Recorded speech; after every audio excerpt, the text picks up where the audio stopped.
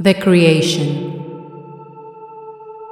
The woman and the man dreamed that God was dreaming about them. God was singing and clacking his maracas as he dreamed his dream in a cloud of tobacco smoke, feeling happy but shaken by doubt and mystery.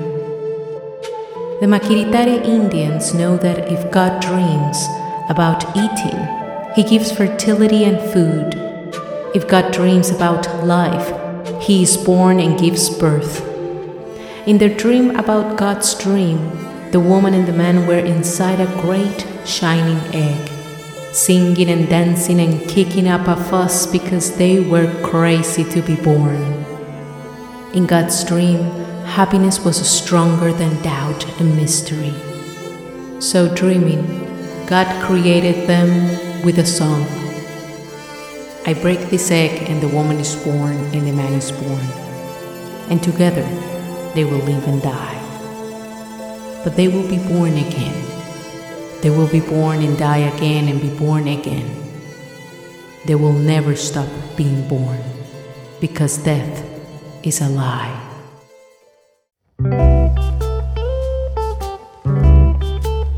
Hello, dear listeners of Tres Cuentos, the bilingual podcast dedicated to the literary, historical, and traditional narratives of Latin America. I am Carolina Quiroga Stoltz, and today we will have a special program. We will review 3 authors we have presented in the program: Gabriela Mistral, Santiago Dabove, and Emilia Pardo Bazán. Although we continue transitioning the podcast, last episode I promised to present a special program during the summer. My goal is to remember the past 4 years. That's why we began the episode with a traditional narrative collected by the Uruguayan Eduardo Galeano in his book Genesis. With this text, we remember the first 18 episodes that were dedicated to traditional narratives, sacred mythologies, children's stories, and as well as some good Latino spooky tales. With the poem that I will read by Gabriela Mistral, we will remember the turn that the program gave in 2019 towards author literature and towards indigenous, Afro-descendant, and Mexican-American historical narratives that were covered from episode 19 to 34. With the story of Santiago Dabove, we will remember the year 2021, where we featured Afro-descendant authors travel towards possibilities that science fiction brings us and explored Latin American fantasy. Finally, with Bazán's story, we will continue this year's feminine perspective, and we extend our welcome to the poetry that will arrive in September. Today, unlike other times, I will not present a comment after each narrative. I will only remind you where you can find more about the author and translators. I want to thank Francisca González Arias, who graciously granted us permission to reproduce Bazán's translation.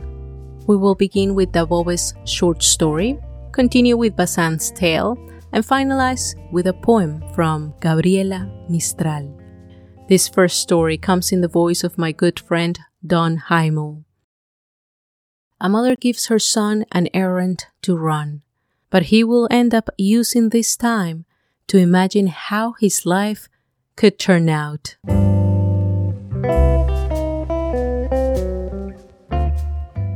Train, a story by Santiago Dabove.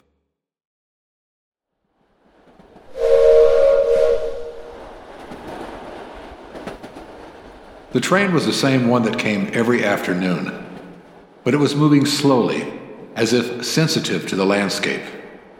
I was on an errand to buy something for my mother. It was a pleasant moment, the train wheels rolling with affection on the slick rails. I climbed aboard and set myself to capturing my most ancient memory, the first of my life.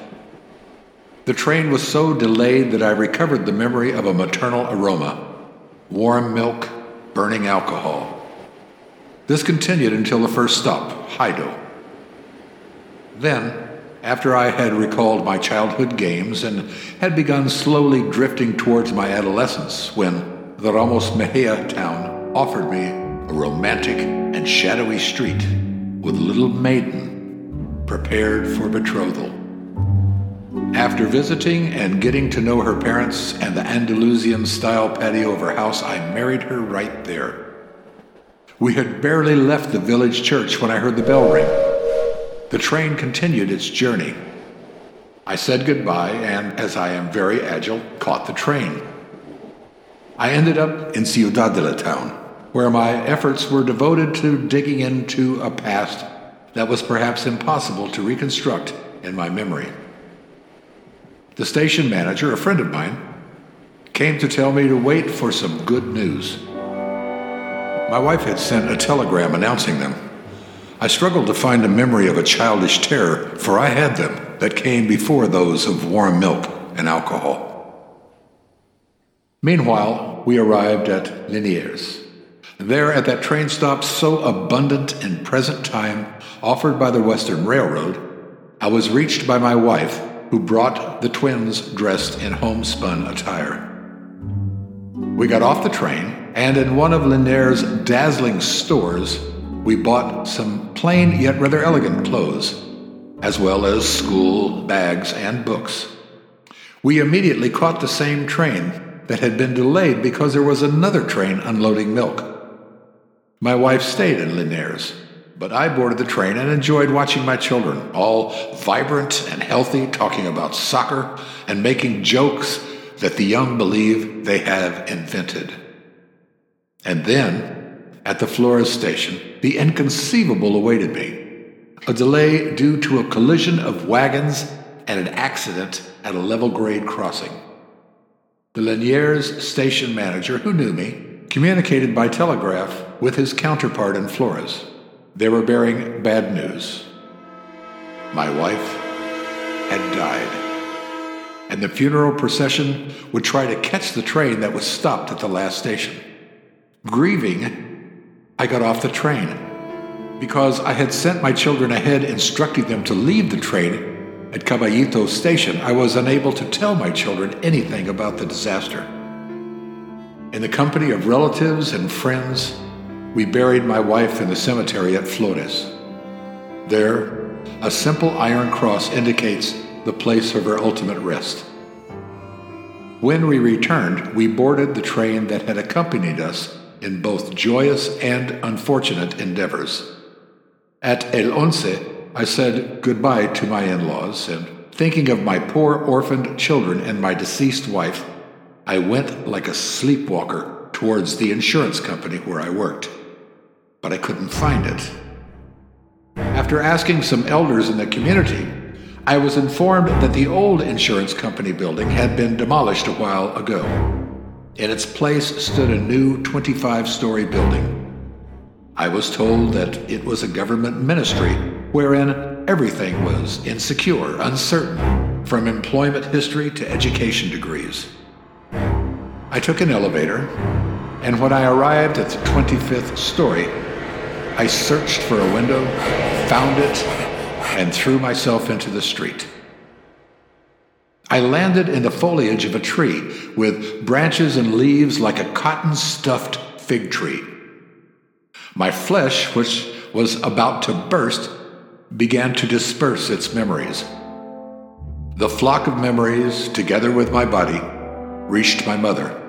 She said, "Don't you remember what I asked you to do?" She raised her fist in a comical threat and shouted, "You have the memory of a goldfish."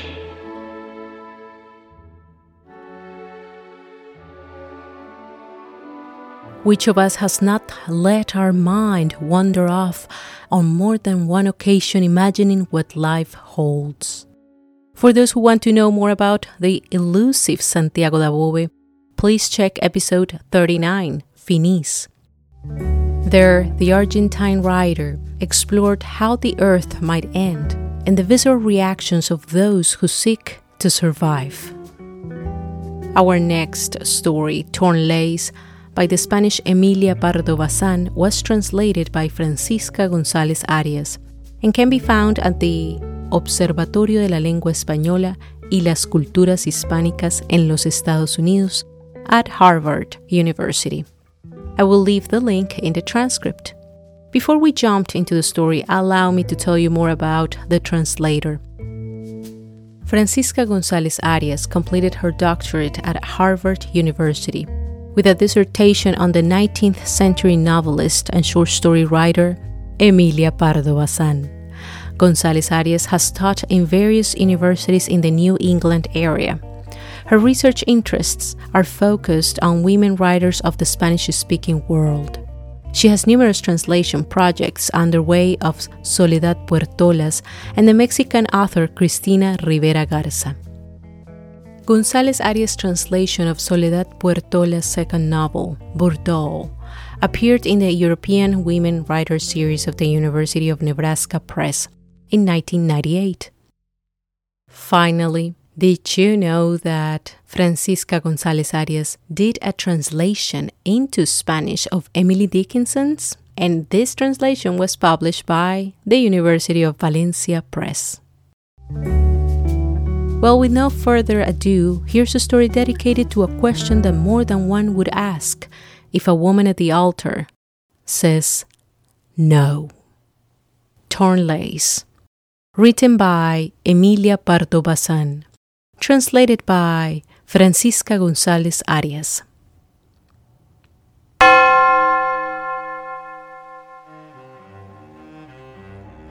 I had been invited to the wedding of Micaelita Aranguiz and Bernardo de Meneses, but I was unable to attend, so I was astonished to find out the next day that at the very foot of the altar, when the Bishop of San Juan de Acre asked her if she took Bernardo for her husband, Micaelita let out a clear and energetic "No."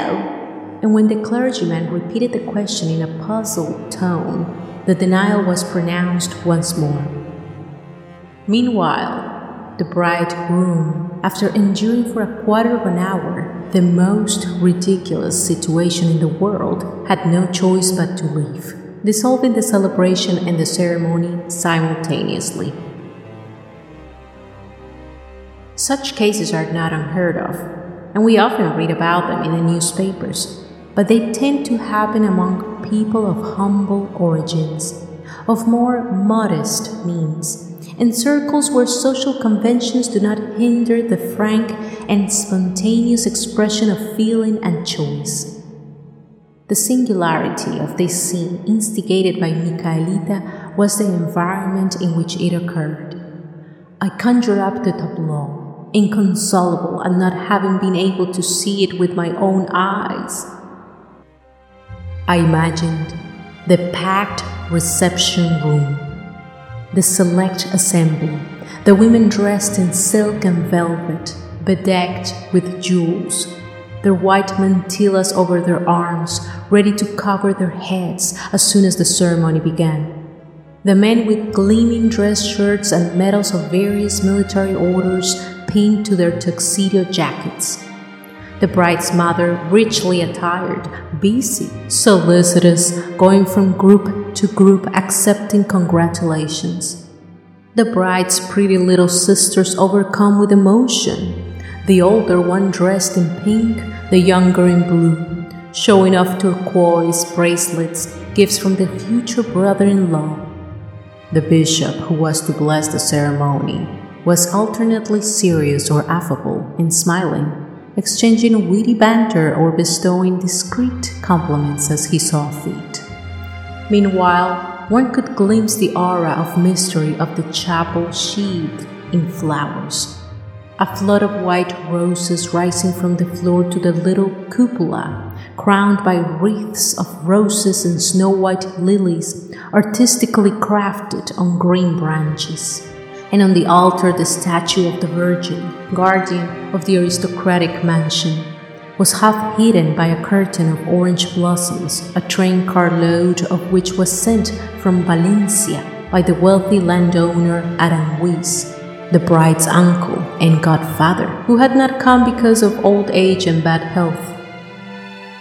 These details spread from mouth to mouth while calculating the magnificent inheritance that was to be Micaelita's, another sign of good fortune for the couple who were to travel to Valencia on their honeymoon.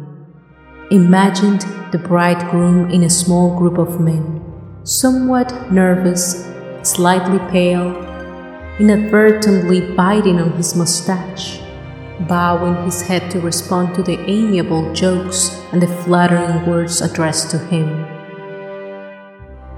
And finally, I see emerge in the doorway a kind of apparition, the bride, whose features can barely be seen under the cloud of tulle, the silk of her dress rustling as she passes, while in her hair, as if sown with dew, sparkle the gemstones of the nuptial heirloom. And now the ceremony comes to life. The best man and the matron of honor lead the couple forward, and the innocent figure kneels to the bridegroom's slim and graceful shape. The family crams into the front, while the curious and friends search for a good spot. And amid the silence and respectful attention of the guests, the bishop formulates a question to which the bride responds with a "No," as sharp as the click of a trigger, as fatal as a bullet. And once again in my imagination, I note the bridegroom's gesture as he turns, wounded, the mother's energy as she springs forward to protect and shield her daughter, the bishop's insistence and the look of his astonishment, the tremor of the crowd, the anxious questions relayed in an instant. What happened? What's going on? Is the bride indisposed? She said no? That's impossible. But it's true. What a scene!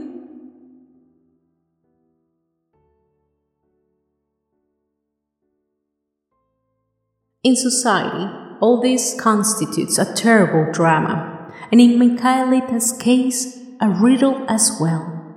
The reason for the unexpected no was never known for sure. Micaelita would only say that she had changed her mind and that she was completely free and had the right to turn back, even at the foot of the altar. As long as a yes had not been issued from her lips, the family's closest friends racked their brains, offering unlikely suppositions. What was beyond a doubt was that until that fateful moment, everyone had seen two people who were very much in love and happy with each other.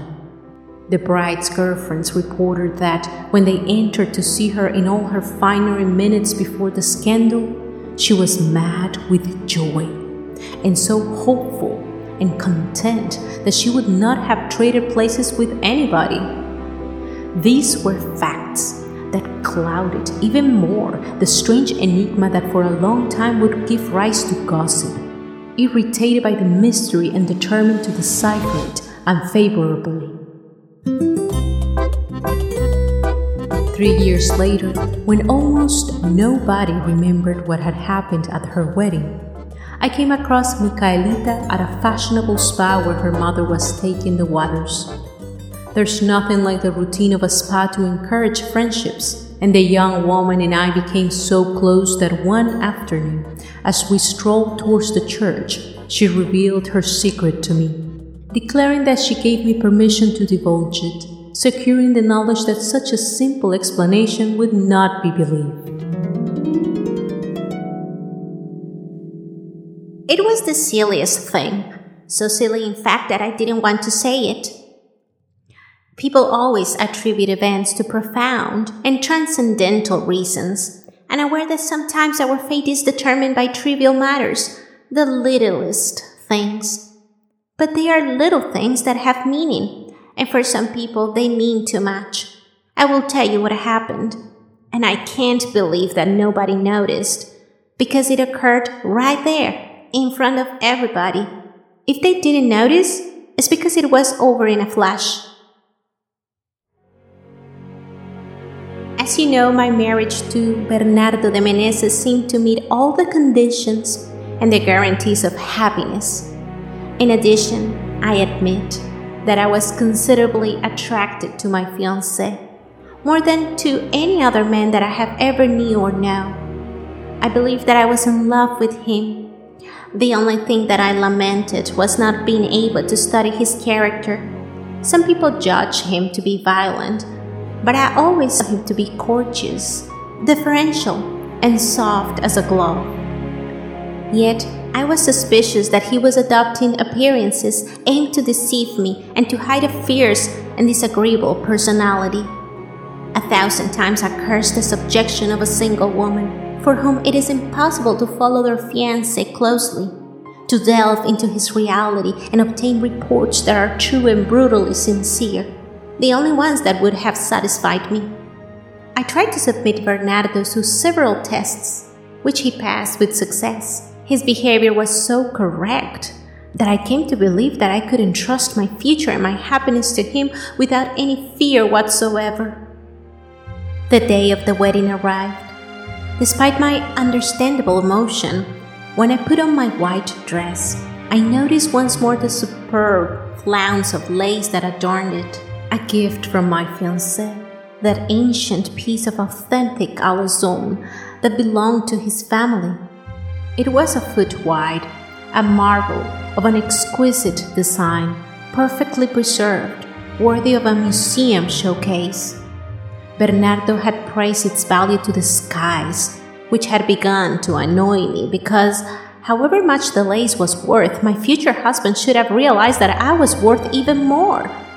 At that solemn moment, as I observed the lace highlighted by the dress's dense satin, it seemed to me that the very delicate piece of handiwork symbolized the promise of good fortune, and that its texture, so fragile and yet so resistant, subtly meshed two hearts together. I was entranced by this daydream while I walked down the chapel at the entrance of which my fiancé awaited me. As I hurried to greet him, full of joy for the last time before I became his in body and soul, the lace snapped onto an iron nail of the door, with such bad luck that, as I tried to free myself, I heard an unmistakable ripping sound, and noticed a strip of the magnificent lace hanging on the dress. But I saw something else. Bernardo's face, contorted and disfigured by the most vivid rage, his eyes ablaze, his mouth half open, ready to berate or insult me. He didn't, however, because there were people all around him. Yet, in that fleeting moment, a curtain rose and a naked soul appeared behind it. I must have turned pale, but fortunately the tulle of the veil covered my face. Something shattered and broke into pieces inside me. The joy with which I had entered the room turned into profound revulsion. I could not let go of the image of Bernardo with that angry, hard, and contemptuous expression I had just glimpsed on his face. This certainty took hold of me, and with it, the realization that I would not give myself to such a man, not then, not ever. And yet, I continued to go towards the altar, and I knelt down. I listened to the bishop's admonitions, but when I heard the question, the terrible and impetuous truth sprang to my lips. That "no" burst forth, unplanned. I was saying it to myself, so that everyone could hear.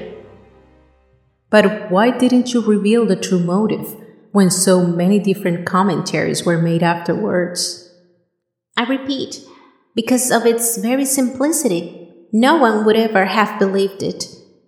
What is natural and ordinary is never acknowledged. I prefer to let people think that there were reasons of the so-called serious kind.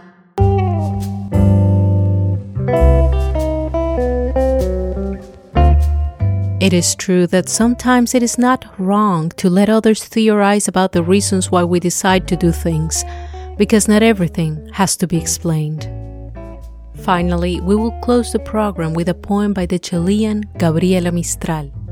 The The poem can be found in the book 20th Century Latin American Poetry, a bilingual anthology, edited by Stephen Tapscott and published by the University of Texas Press, Austin.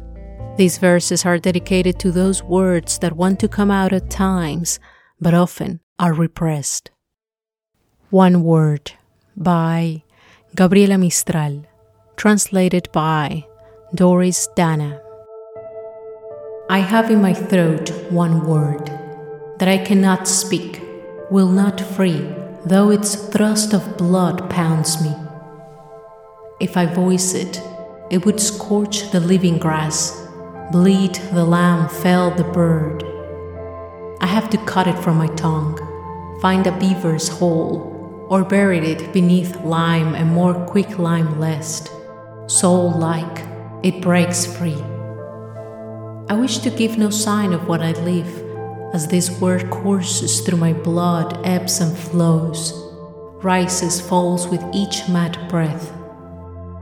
Though Job, my father, burning spoke it, I will not give it utterance, lest it roll vagrant and be found by river women, twist itself in their braids or mingle and blaze the poor thicket.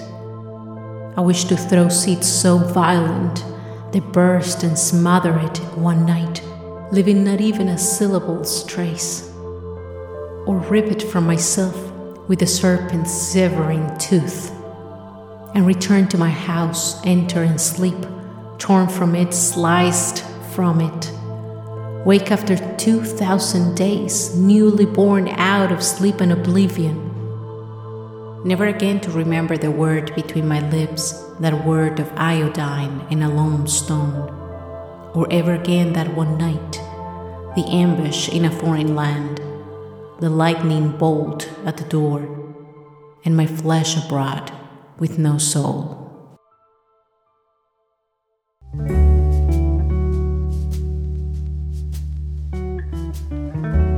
Well, who hasn't had a word that gets stuck in the throat? A word that is better to reserve for another time. For those who would like to know a little bit more about the Chilean Gabriela Mistral, please listen to our episode 28, The Forbidden Word, where we explored Mistral's thinking about the good and the old. And that's it for today. We will return in September to celebrate Hispanic Heritage Month with the poetry of different women that had lived and breathed the complex histories of the American continent. Until the next cuento or story. Adiós, adiós. Tres Cuentos is an exercise of creative writing, researching, and retelling. A special thanks to Andrés Mendoza, Francisca González Arias, and Don Heimel. Remember that you can listen to Tres Cuentos in any podcast app, Google Podcasts, iTunes, Stitcher, Spotify, iVoox, or wherever you found us listed. Also check our website, www.trescuentos.com. Last, if you enjoyed the program, consider subscribing to our newsletter through our website and share the episodes with your friends. The list of credits per song can be found in the transcript. Thanks for listening. Adiós, adiós.